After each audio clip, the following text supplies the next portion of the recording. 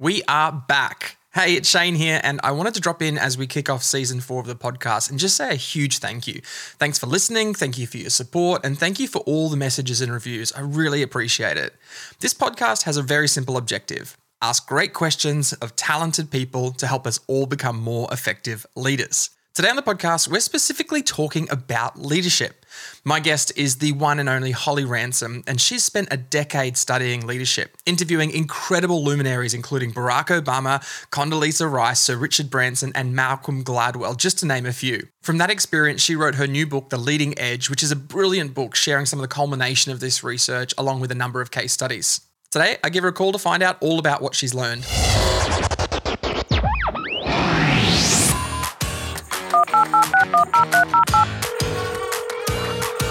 Hello?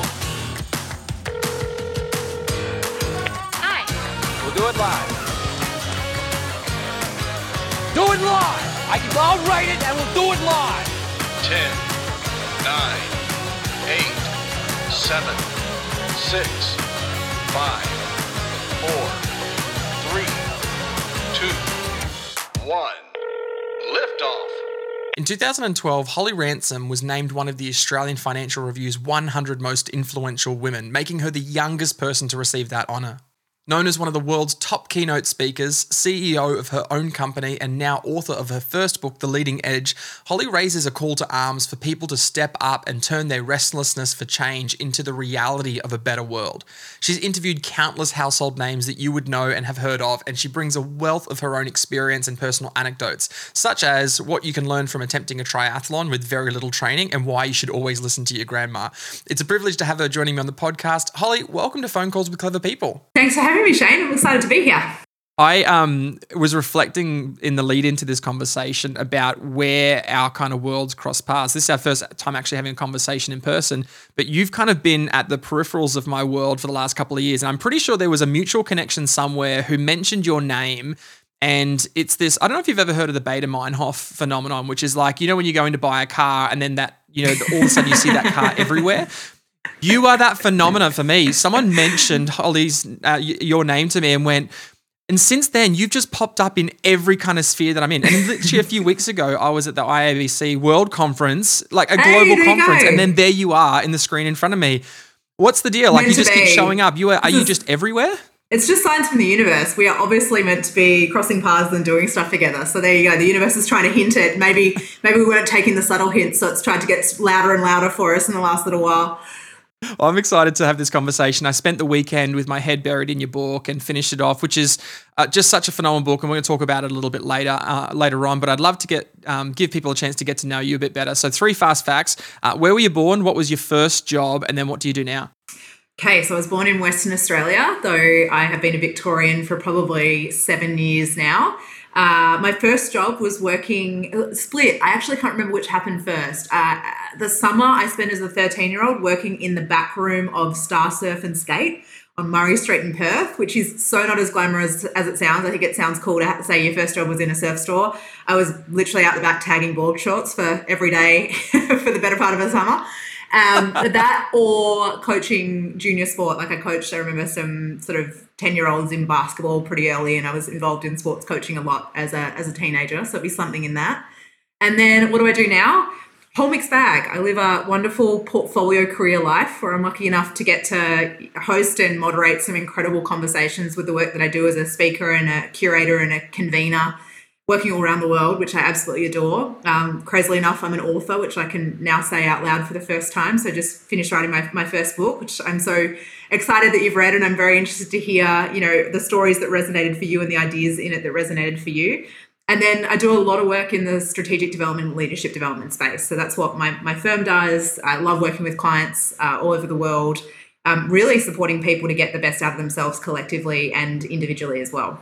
I love it. And one of the things that, you know, when I first heard about you, obviously the things that you see are the kind of peripherals of what you do. So I was really inspired seeing what I would describe as your platform. So the people you've had opportunities to connect with, the things that you've done, and you're obviously a hugely impressive person. But I think one of the things that I've noticed and started to learn a little bit more that I've been more inspired and moved by is really your purpose and hearing and reading some of the stories in your book. your desire to want to help people lead themselves better and actually lead the impact that they need to have in the world was the thing that really moved me more than, obviously the things that most people see are the opportunities that you've had. And so I'm pretty in looking forward to kind of hearing a little bit more about you and that kind of purpose. One of the questions I have to lead with, right, because you're doing lots of conversations, you've had lots of conversations, and in your book, you described yourself as the master questioner, right? So this is what you do for a living, right? You ask good questions. I do love asking questions. And so my first question that I have to ask you right now is, what is the question you're not getting asked enough? Like, what is the question that you just go, I wish people would ask this question a whole lot more when it comes to the work that you do or even just about the book? Ooh, great one. I think, it was really interesting. So a question I got asked, which was a very aggressively worded question, we'll put it. I won't name the reporter that asked it. But in the early media for the book, one of the people asking me a question said, do you really believe that everyone can be a leader? And isn't that a problematic idea to be espousing? Because doesn't that mean that you're basically setting people up to fail? And isn't that a challenge enough for your generation as is, because you have all these unrealistic expectations? Which was fascinating. And I just paused for a moment and went, wow, we have very different views of the world. But I think that gets to the nub of something that I really hope the book can encourage more conversation around, and that I feel like we need to be talking about more, and I wish we were being asked more questions about, which is really that piece around who we have created the narrative, the story around leadership to be and look like, and who we have left out of that. And consequently, to your point, Shane, around like these role models we look for, who's missing from the story there? And if we're reading these stories as kids and as young professionals and right throughout our life, who does that mean is going, oh, I can't be a leader? Oh, that's only for the people that are running Fortune 500 companies. That's only for the people who were born with leadership capabilities, which is just fundamentally not a thing. In all the research I've done in this area, don't get me wrong, we are born with characteristics that might be predisposed to leadership, but the idea that leadership is kind of a innate trait versus a learned set of habits, behaviors, and skills that we continue to work on and refine is just bollocks to me. So that for me is what I wish we were having more of a conversation about. And really what I've hoped to do in the book is to challenge the idea that leadership has to be X big, that it has to look like leading in this sector, that it has to be someone who leads in a particular set of characteristics or ways, because I think leadership is far more diverse than we give it credit for. And I think one of the most important things at this moment in time that we're having this conversation is that everyone reclaims their agency when it comes to leadership. And the idea that the way that they lead, whether that's with their partner and kids, whether that's with their family and friends, whether that's in the context of their team or their colleagues or their collaborators in their community, whatever that looks like, that matters enormously. And it's only through each of us doing that little bit better and taking a really mindful lens, an intentional lens to how we live and lead our own purpose, that we're going to be able to find a way to tackle the problems that are ahead of us. So that's the conversation and the questions I wish we were having more of a chat about. Oh my gosh, please just keep talking on that concept, because I think that one idea, if people, we're going to cover some ground in this conversation, but if people walked away and just reflected on this one question, who have I left out of my narrative of who gets to be a leader and who doesn't get to be a leader? If that was one question that people reflected on, in the first few minutes of this podcast, that's value adding for people in this experience. Where do you think a lot of our predisposed narratives around what leadership looks like come from? Where does it come from? Where does most people's story about who gets to be a leader and who doesn't get to be a leader, where do you think that starts for people? It's interesting. One of the reasons I got inspired to write the book was I was recently overseas. I've just completed my master's, and one of the things I wanted to go and do while studying my master's was to do the kind of literature review on leadership. So to go and look at the library and see the stories that we tell. And part of it, I think, comes from who we've lionized. And there's a couple of angles to that I think are interesting. One is who those stories are, and they are overwhelmingly men of a particular endeavor, often like a military leader, an elite sports coach, Jack Welch type Fortune 500 leader, maybe more recently like one of the Silicon Valley unicorn CEOs or something like that. So that's interesting in and of itself. The other thing that's really interesting is more often than not how we tell those stories is they're a solo individual. And don't get me wrong, there are some incredible leaders that are worth studying. We want to sit at the feet of the Mandelas and, the leaders of Mother Teresa's and people like that. But the idea that they got there on their own, or they weren't part of leading a team, or that part of their power as a leader was their ability to create followership and that those followers mattered enormously, I don't think that story is helpful too. And then the flip of that is, one of the stories I open the book with is when I was fortunate to interview Geena Davis and talk to her about her work at the Geena Davis Institute of Film and Television. And for those who aren't familiar with it, it started in about 2008, basically to benchmark movies and TV shows. So the top grossing things that are dominating most of our eyeballs, most of our consumption, and how diverse are the people that are featured in those stories. And it's really interesting because when you go and do the work, it's overwhelmingly lacking in diversity. You realise pretty quickly that the stories that we're putting in front of young people, even at a very early stage of their life, are not all that diverse. So when Geena went and did it, and originally it was very basic, so it was just on gender equality, it was looking at the top grossing films, only about 17% of characters in the crowd scenes were female and more than 83% of the narrators were male. And you're like, it's no wonder, as I did a few years ago when I walked into a school of girls to speak on International Women's Day, 800 of them. And I said, girls, there's this Harvard study that says there are 5 criteria for a job. And I'm talking to 11-year-olds to 17-year-olds in this audience, 800. I said, if there's 5 criteria, how many do you think boys believe they need to meet before they'll apply? And I had all these crowd shout out, 1, 0, and the answer's 2. And I said, girls, how many do you think we believe we need to meet before we'll apply? Got 5, 6s being yelled out. And while we can laugh at that, I remember coming away from it truly horrified that 11-year-olds already innately knew the answer to that and could yell it out collectively in unison like that. And one of the things I think is great about Geena Davis's work is she's looking at a lot more intersectionally now. We're looking at people with disability, people of different ethnicities, people of different sexual orientations, because there's a much broader way that we can be thinking about the diversity conversation. But I think there's a lot to be said about the narratives that we tell, who it is we're holding up as role models, and the way that we talk about them too when they demonstrate characteristics that look like leadership. They can often come off very differently depending on who it is that's exhibiting them. Like there's a very interesting narrative at the moment surrounding the Olympics with Simone Biles and saying no and putting her mental health first, and the criticism of a young Black female doing that. It's fascinating, these conversations that we're having right now. And I think one of the reasons I've really intentionally approached the book from a view of wanting to diversify that narrative. So there's 60 plus case studies in the book. As you would have seen, Shane, there's 42 different sectors, 20 plus countries, equal gender split, every sort of generation, was in part because I hope everyone can start to see themselves in the diversity of those stories and can go, wow, if they can do it, or contribution as a leader can look like that, maybe I can make that contribution, maybe I can lead.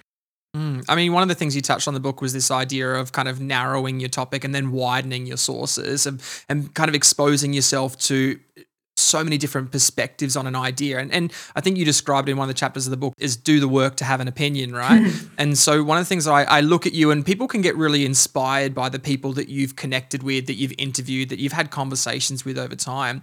What I see is a whole lot of intentionality around who do I need to actually look at and widen my sources and get the perspective of, so that I can start to build my own leadership narrative that's a helpful one.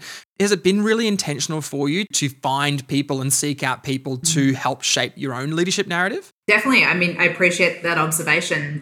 It definitely has, from the point of view of seeking, like, I'm a big believer, and I know I quote it in the book, and many of you will have heard it. I think it's attributed to Stephen Covey originally, but that notion of seek first to understand before you seek to be understood.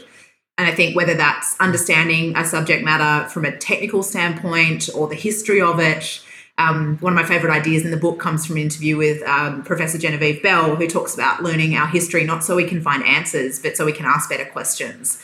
So that idea of understanding the story as it's currently told and asking ourselves those questions. Who wasn't part of that conversation? Who did that leave out? What were the blind spots? How's the world changed that might mean that that's not still the way that we should be thinking about that problem or that opportunity? So without a doubt. And then I think that the second piece is just there's so much wisdom to be gathered from people who have already been thinking deeply about the world or having a go at trying to solve these things. And we can do ourselves a great service by seeking to understand, what worked, what didn't, how'd you do it? What would you do differently if you did it again? And one of the things I've been so humbled by over my own journey, and Shane, I'm sure you found this over the course of your podcast too, the willingness of people to share, the generosity with which people will open up and say, and quite candidly, what worked and what didn't, frustrations, challenges, strengths that were absolutely critical, things they're so grateful that they did because they never would have been able to find their way through a problem without it.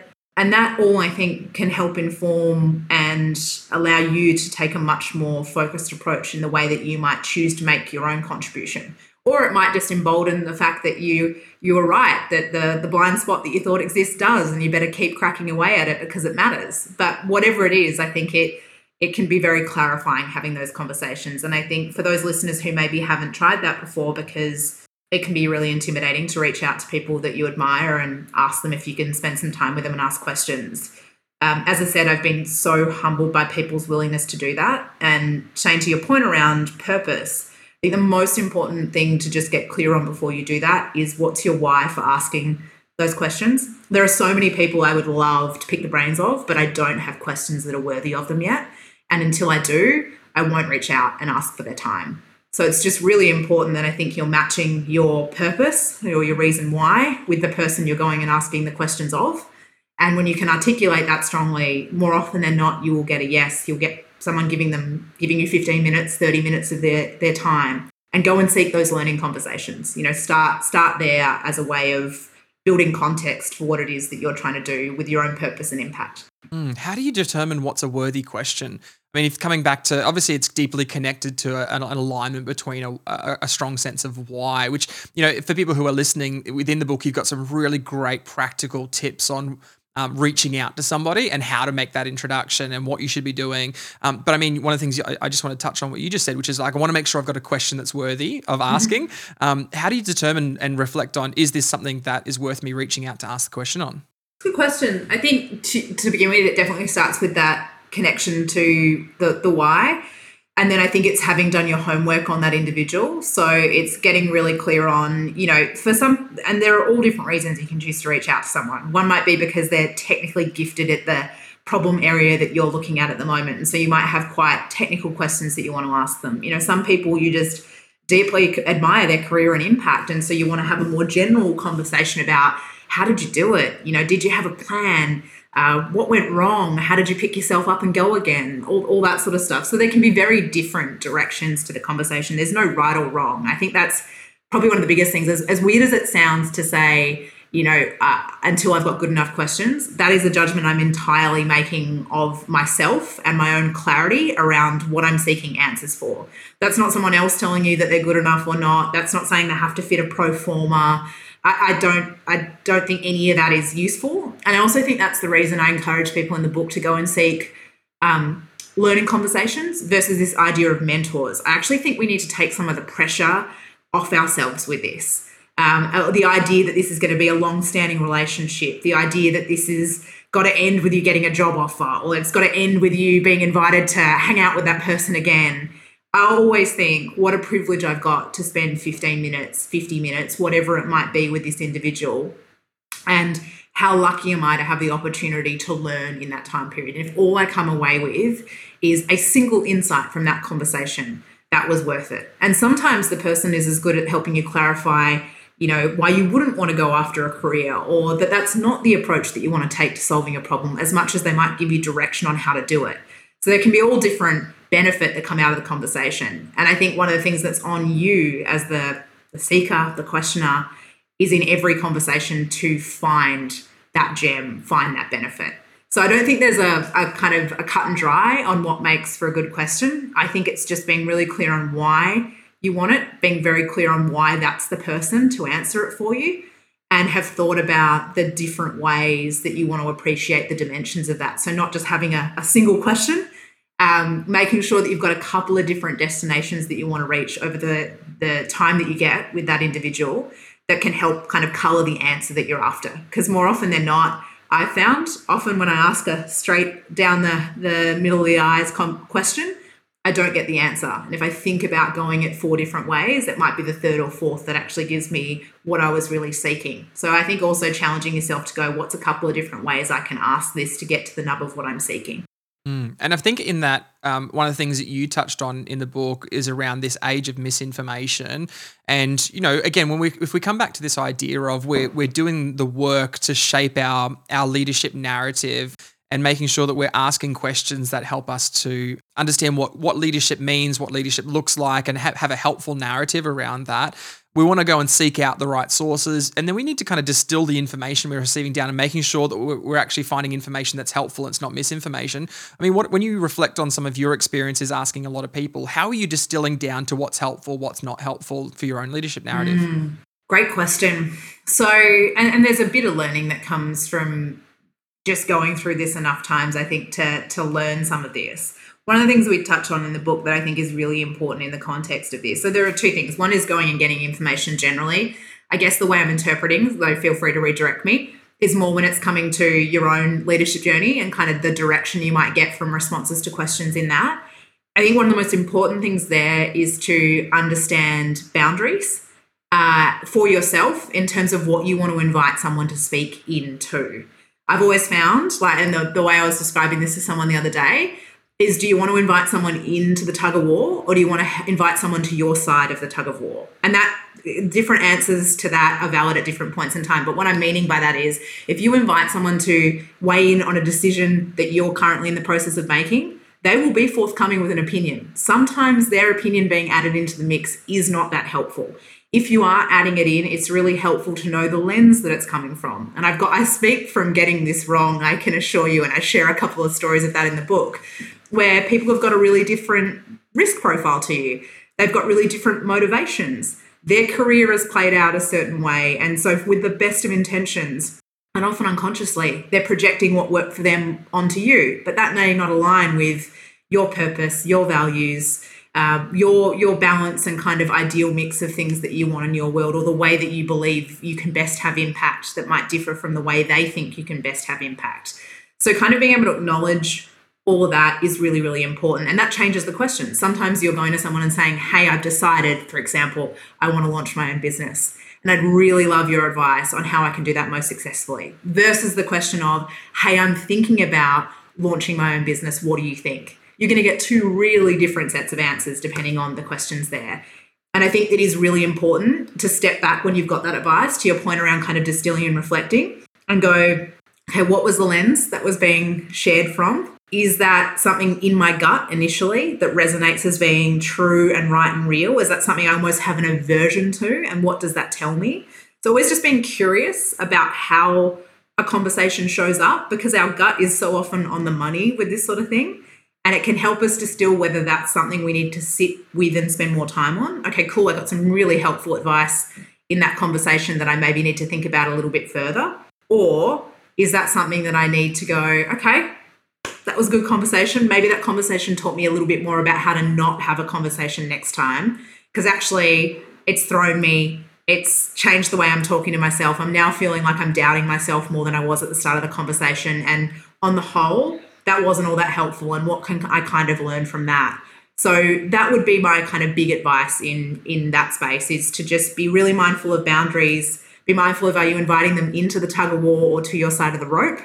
And then to be taking that time to unpack afterwards and just do that gut check and to process. And Shane, I think to your point, if you're going to have a lot of conversations, use everyone as a learning conversation on how you had the conversation as much as the learning you had in it. So you can be getting more and more useful information for yourself each time you're having one.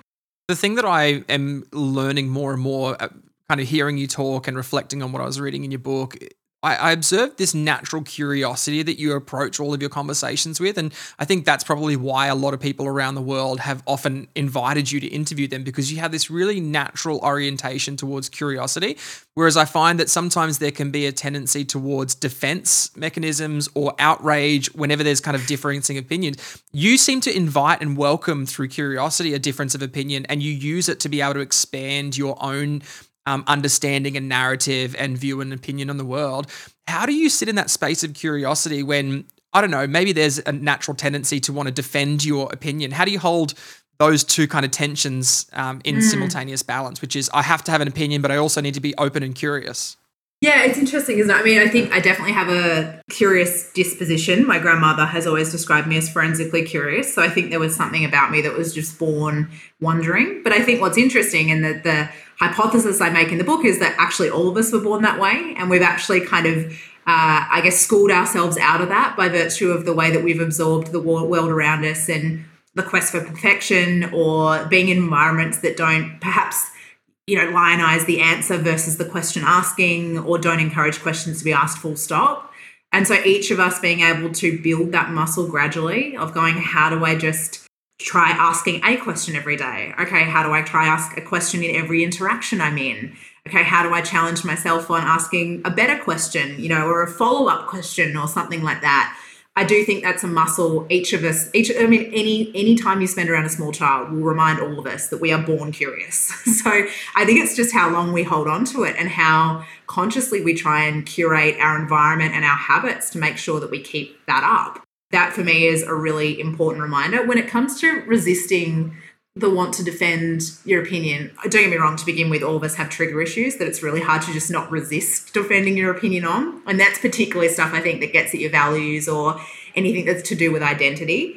The thing I think I've learned is that if I'm going to be able to do it, and this is part of what we talk about in a couple of chapters in the book, but certainly in the one that you mentioned on doing the work to hold an opinion, if I'm going to do a persuasive job of bringing people to my worldview, then I need to understand their perspective better than they do first in order that I can engage with it. It's a bit like no great debate is ever won by not engaging with the other side. You've got to be able to take on their case and rebut it and say, okay, I know you've said that, but have you thought about X? Or allow me to illuminate a different perspective of that. Or, that's interesting. Can I understand that a little bit more? Okay, here's how I see that. So I think it's only through questioning to the point where you can understand it, and doing it from the right frame of mind. It's really important. We've all been the victims of passive-aggressive questioning. It's really important when we are questioning someone who we may not see eye to eye with, that we do try and do that from a place of genuine curiosity. People feel our judgment, and all that judgment does in questioning is make people put their defenses up. And I'm a big believer that we've got to do a bit better job of giving people grace. No one moves their opinion because someone tells them they're wrong and they've got to change or says they're an idiot. We've actually got to understand, why someone views the world the same way and try and use that as a departure point to go, okay, where's our common interest here? Where might we actually agree? And maybe we can work from that common ground. Okay, that's interesting. Like there have been times where I've had conversations like that and I've gone, wow, I've never thought about it that way. That's really interesting. And it's made me understand or change my view on a topic. Maybe not always the full way, but certainly it's moderated a position. So that would be my kind of bit of response to that question, I think, in, doing that work on building your own curiosity muscle, and then seeing curiosity actually as a way of building your capability to defend your opinion more strongly. And as well, making sure that opinion is one worth defending. It is really important that we are open to the idea that sometimes we've just got it wrong. And if we've got it wrong, one of the most mature things we can do as a leader is to say, wow, I've now had new facts brought to life and I have a different opinion. I always say, this is my opinion until I change it. And we should actually see it as healthy that we change our opinions, because we're in a world that is moving so dynamically that I'd be horrified at the thought I still held every opinion that I did 10 years ago, or 5 years ago, or last year. We should continually as humans be taking on new information, learning, evolving and adapting. Yeah, that's the experience I get every time I log into Facebook and it says, here, I'm reminding you of this post you posted 12 years ago. And I think to myself, gee, I am so glad that I'm not the same person that I was 10 or 12 years ago. One of the things I think that's so valuable about this experience, right, is that you allow yourself and give yourself permission to change and evolve and to grow. Last season on the podcast, I was doing an interview with Michael Bungay-Stanier, and one of the things we were talking about was this idea of power. And he was saying, how do you step out of the space of, obviously power and privilege to allow another person to step into that space, which is a really helpful conversation. But one of the things he said is that we always get really excited about this idea of being able to speak truth to power. And he said, the thing that I would reflect on first is just to make sure it's not just your truth. And the only way we can expose ourselves to this idea of this not just my truth, but it's actually being open to listening to what other people's experiences are around that, and doing the work to understand, what is this someone who holds a completely contrasting view to that? Really important things, right? Yeah, and, just making me think of a story I share in the book of one of my earliest mentors when I started in business. John, who had a very particular way of teaching. And I loved it because I'm a kinesthetic learner. And so I feel like his way of teaching was a way that really stuck in my brain and worked. He never lectured. He often illustrated or told in a way that was interactive. And so the learning was much richer for me. But one day he came to coffee. I was 19 at the time, and he put a dice down on the table. And he said, "What can you see?" I'm going, all right, I don't know what he's playing at, but let's play along. I can see a dice. And he said, "Be more specific." And I said, "Well, I can see a 6. And he said, "Well, I can see a 1. Which one of us is right?" So they're going, "Well, like we both are." He said, "Bingo." And he said, "One of the things I never want you to forget in life and in leadership is, firstly, that just because you have a perspective does not mean it is the only one. We are both looking at the same object here, and yet we have seen different things. And yet you've said both of us are right."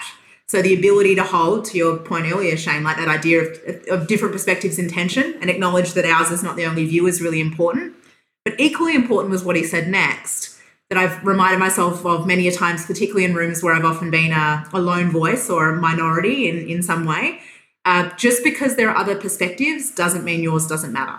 And so you shouldn't question or, maybe not consider your opinion valid or truthful or real by virtue of the fact that there are a multitude of other opinions, and actually making sure that's voiced and heard as part of a conversation is really critical. And his whole mantra was, the better job that we do in life and in leadership of reminding ourselves everything's a dice, and how many sides of this have I got in view? And often there are many more than the 6 sides of a dice, let's be real. But that idea that we're being intentional around, okay, I've got this perspective. How many other perspectives am I seeing?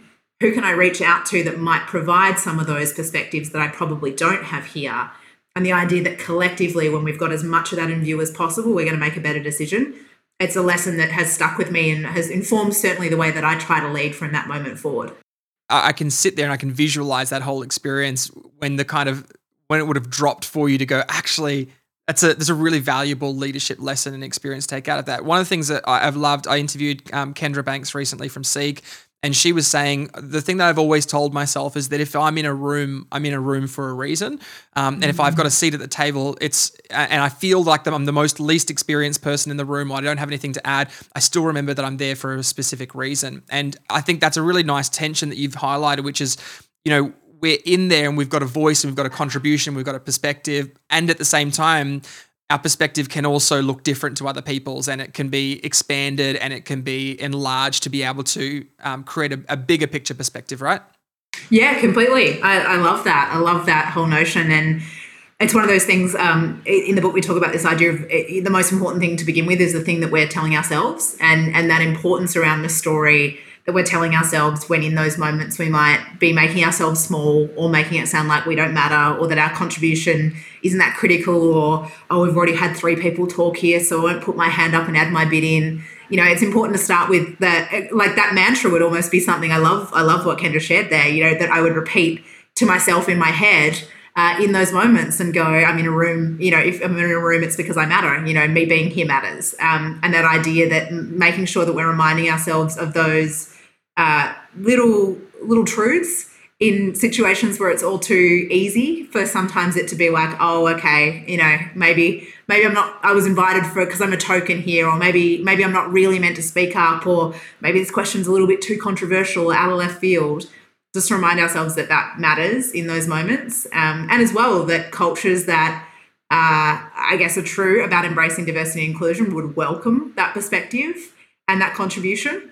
It's a really good way of us helping to continue to refine and identify whether we're in a place that really does embrace the values that we might hold to be true and important for ourselves. This whole conversation, I'm finding there's so much value for me personally, but I'm sure for people who are listening, around reshaping that leadership narrative that they hold about themselves. And there's a number of things we've talked about, which is around, who gets to be a leader? Well, everyone can be a leader, and we need to reshape some of that internal narrative around, who do I believe can be a leader, and how do I find people that can actually help shape a narrative that's helpful for me, stay curious, allowing that to be able to adjust and change over time. It ultimately leads me to this question, because this is all very much an internal focus around leadership. But one of the things that you do so elegantly in the book is translate leadership from both a leading me and leading from my edge to actually obviously an external focus on leadership contribution to the planet. Why is leadership so valuable for the planet? Like, why does it matter to the world that we step into that space and start to lead?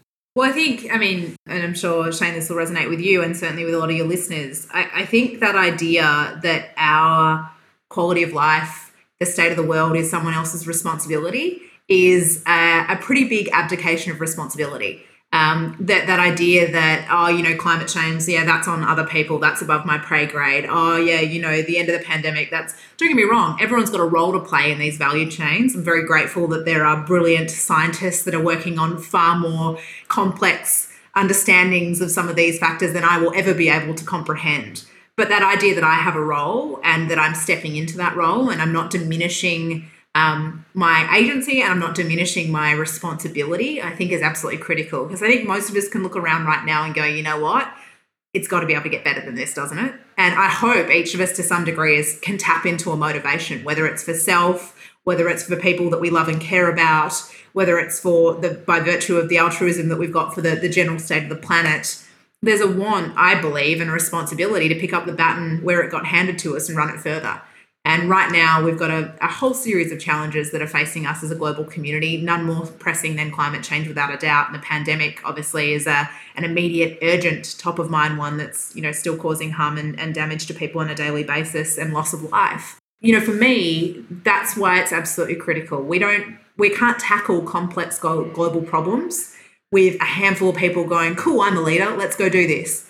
This takes the collective energy and mobilization. This takes people in their own little way, speaking up, organizing, voicing, making contributions, actively going out there and doing the work. The armies of volunteers. I think about challenges that have faced the world historically. I've been involved with Rotary throughout my career, and, nearly single-handedly that organization eradicated polio from the planet through a web globally of millions of volunteers who have been out there administering, polio vaccines in some of the most challenging parts of the world. Remarkable. And some of the stories that we feature in the book of people just choosing to make their purpose part of how they show impact in the world. In the sense of really going, okay, I don't just believe in that. I'm going to, with my time, treasure, talent, whatever, make sure that I'm voting with my feet, with my resources, with my agency, with the power that I've got communicating to my network. There's so much to be said for that. So I just couldn't be a bigger believer that as much as everyone has the opportunity and the capability to be a leader, we each also have the responsibility. And stepping into that is critical at a time when leadership is really under threat. We've got record levels, low levels of trust. We've got an age of misinformation and increasing kind of polarization of opinions and perspectives. We've got challenges that are really global, that are really complex, that cannot be solved overnight, that often as well, there is absolutely no silver bullet. There's going to need to be a multitude of different strategies pursued in a multitude of different ways by all of these different collaborations of people and organisations and governments. So that's the new landscape. And part of what we try and paint the picture for in the book is this is the new landscape of leadership. This is the one we've got to build those new skills and tools to be able to lead in and find a way through. But this is also what we should be both challenged to step up and lead in, but also excited about the opportunity that presents itself at such a dynamic period of the world to turn around one day to our grandkids and be able to say, we did something here. We made a really significant difference, and our generation are going to be remembered on this planet for the fact that that was how we responded in a moment of true global challenge and made sure that the world was better by the time you came along. I think one of the things that I reflect on is that we often spend a lot of emphasis and put a lot of time and emphasis on what does it look like to be a leader. And it's the focus on me, how do I be a leader, and not enough emphasis on what leadership is for. And it's the outward expression of what leadership can do for the planet. And I think you just touched on so many big, really important challenges that the world is facing right now that every single one of us can play a part towards as a leader. Do you ever just look at it and just feel a little bit overwhelmed by the vastness and the bigness and the big challenges that are out there? Oh, definitely. And I think it's easy to. And that's why I think we have to bring back our focus to our sphere of influence. one of the activities that really helps me ground in that is one that I share that Paul Roos taught me. And many of the listeners will probably be familiar. Paul's a premiership winning AFL coach, a very, very good player in his own right. And he has this really simple activity where he encourages people to get out a business card, which is a little bit old school. I've got to admit, I had to make one. I didn't actually have a business card at the time of doing this activity. But that idea of maybe it's for the purposes, you can also do this idea of it being your LinkedIn profile, I guess, and your byline. But instead of it being whatever your title might be, managing director, marketing director, intern, wherever you might find yourself in the ecosystem of the world right now, get rid of your professional title and instead write your name and then chief role model. And the thing I love about this activity is it anchors you to why you get out of bed. You know, who are you doing this for? Is this for partner? Is this for kids? Is this for your family? Is this about your community? Is this for teachers, about the classroom of students that you're in front of every day? Whoever it might be, for me, that really allows me two ways. It doesn't necessarily mean my focus is limited to them, but it certainly means that's who I'm trying to make sure at any given moment, that's who I'm role modeling for. If they're watching, how am I making sure I lean into this problem? Am I doing the brave thing? Absolutely. I'm going to be doing the next brave thing every time. Am I going to be doing the purposeful thing? Damn well going to be trying to every single time. Am I going to be making sure that I speak up in those moments and I ask challenging questions? Absolutely. And I think for me, that helps me anchor to why it matters. And in those moments where it can all feel a little bit hard and overwhelming, it's the thing that allows me to keep my feet to the fire, my own fire in that way. And I think that that's really, really important. So one of the things I would say is to start with your world, what matters, and then think about, in that context, how am I role modeling? How am I showing up? And that will change, for some of you, maybe the way that you're thinking about running teams and organizations. Maybe for others, it'll mean, if I'm role modeling, I need to be getting involved in the community more. I really could be doing some more volunteering, or maybe we do need to be thinking about how we make a donation every month to a cause we really believe in. There are small little ways each of us can think about changing our behaviour based on whatever we believe role modeling for the people that matter to us most will be. And I think we should acknowledge that we are that role model. It's just how intentionally we are choosing to be that in any given moment, and how aspirational we want to be about that too. How much do we want to challenge ourselves as to what the best version of us looks like and the impact and the influence we can have on others? Because we are absolutely having that each and every day. And if we can just change that 10% better, 10%, I'm going to try that little bit harder on this, I'm going to do that little bit more there, I'm going to be that little bit more intentional. I want to be clear, more doesn't necessarily mean more time, more effort. It can be that calibration simply of thoughtfulness, consideration, choice, that can make an extraordinary difference. Such a helpful self-reflective exercise that probably in the busyness of things, we don't sit down to kind of calibrate enough on that kind of reflection on, am I a role model, and to who and in what way? Just those small little questions that you could be reflecting on. It kind of leads me back to the question that we almost started with. Do you believe that everyone can be a leader? 100%. Yeah, I really do. I really do. And I think that comes from the idea that each person is already a leader in some way, shape or form. If a leader means that you are having an influence on the people in your immediate surrounds, that your contribution, effort, thought, voice, etc. have an impact, an outward impact, which they absolutely do, then each and every one of us is a leader. Now, it's a question of how big a leader, what we are leading, how we are leading. Don't get me wrong, there's so many different ways we can cut a leadership equation for sure. But that idea that every one of us is a leader is something I fundamentally believe. And what I hope I've done with this book is tried to provide more evidence that anyone can, tried to provide a greater sense of collective responsibility that everyone should, and have tried to share a set of tools, really pragmatic heartbeat to the book with regards to how we can actually, if we're ready to take that challenge on, we're going to challenge ourselves aspirationally to be that role model leader for whoever we define that group we are leading for to be, then this book is packed with ideas and exercises and resources for how we can go about doing that. And it really is. In terms of spending the weekend reading the book, it's full of personality. It's full of perspective from around the world, which is so valuable to help reinforce and refine your own kind of leadership narrative. I'm kind of reflecting on where this conversation has gone from this idea of, what do I believe about who can and who can't be a leader? And what does that say about the current narrative that I hold about what leadership looks like? And what can I do to kind of enlarge that perspective, be curious, find the right people, distill down to what's important, and ultimately do the work in order to be able to have an opinion on what my kind of hold firm to the kind of the narrative that I believe leadership can be. You know, one of the things that you say in the book is that, you know, it's a helpful way to finish is to reflect with a question. And I love that your book is littered with these really practical and insightful questions that you could be asking. So if you were to leave someone, it could be one of your favorite reflection questions from the book, or it could be a question that comes to mind from you out of this conversation.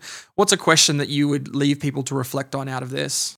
I would probably pick up on where we kind of ended there and encourage people, even if you can take 5 minutes for yourself after listening to this conversation now, and answer the question, who am I role modeling for? And if I'm role modeling for X, what is the best way I show up? Or how do I show up as the best version of that role model for them? And try and be quite specific. Don't just say, oh, I do the right thing. You know, be quite pragmatic, or challenge yourself to be as quite specific as what does that mean? It means I always ask the question that's burning in the back of my mind. I always speak up and give voice to new ideas when I have them. One of the things I talk about in the book all the time is I challenge myself continually to do the next brave thing. So when I feel that fear in my body, I know I've got to lean into that. That's a commitment I'm making to who I'm role modeling for. So that would be the two-parter that I'd encourage people to reflect on. And I'm glad you said that. I was going to ask what's the next accessible step that a person could take in terms of like putting this into practice. And I think just you've kind of done a double whammy in that answer, which is sit down and actually make the time and make the decision to think about this and reflect on this in order to be able to do that. And there are so many more things that they can do in terms of getting into the book. You talked about being brave, and there's a whole section in there around your year of fear, which I wish we had time to go into, but people are going to have to check that out in the book because it's absolutely fantastic. Your book, The Leading Edge, Dream Big, Spark Change, and Become the Leader the World Needs you to be, is absolutely fantastic, Holly. Thank you for writing it because I think it'll help a lot of people and it'll bring perspective to leadership and hopefully help people really dig deep on their own purpose and help create a sense of why for themselves, because the world needs more great leaders like you and like the people that are listening to this conversation. How can people best connect with you? What's the best way for people to stay in touch and follow your work and engage with your work? Well, firstly, thank you so much, and I'm so glad you enjoyed the book. And it's leaders like you who I'm so glad that this is emboldening and encouraging and just continuing to remind that what you're doing matters so much. And it's just fantastic that that's encouraged you further. So I'm very grateful to hear that. For those who are interested, please connect with me on social media. You can find me on any platform of your choosing. And also you can reach out at hollyransom.com. We're actually launching a challenge. We're turning the book into a 28-day challenge to actually help leaders go, look, I need some structure, maybe a bit of community support, maybe just a bit of focus to get some of these ideas into action. So the book is really practical. We'll be pulling the book's content into a 28-day challenge to help people start to reach the edge of their potential as a leader. So we're starting on September 1. Would love if anyone listening wants to sign up for that. So you can visit the website and find out more there. We'll also be posting about it all on the social channels. But yeah, please, would love you to join in that if you're up for taking the challenge on of finding your edge and thinking about what the contribution of that edge to the world might be. Yeah, I mean, one of the things that we often see a lot in the space that we're both in is this disconnect between this was inspiring and it was motivating, but now what? And I think what you're going to do in this 28-day challenge is bridge the gap between those two, and the generosity in which you show up and the spirit of generosity that you have is second to none. So I'll put all the details to how people can join that in the show notes. I'll put all the links to your social media in the show notes so people can reach out and connect with you, which they absolutely should, because not only are you an inspiring person, but I think the purpose that you have in which you set out to make the world a better place is a very admirable one. And so, Holly, thanks so much for joining me on Phone Calls with Clever People. Thank you so much for having me, Shane, and thank you so much for the thoughtfulness of your questions. It's been wonderful to talk with you. That's it for another week of Phone Calls with Clever People. Thank you so much for taking the time to invest in you by checking out the podcast. Make sure you subscribe so you don't miss out on any of the episodes as they're released. And of course, I'd love to hear how this has added value for you in the reviews. Have a fantastic week.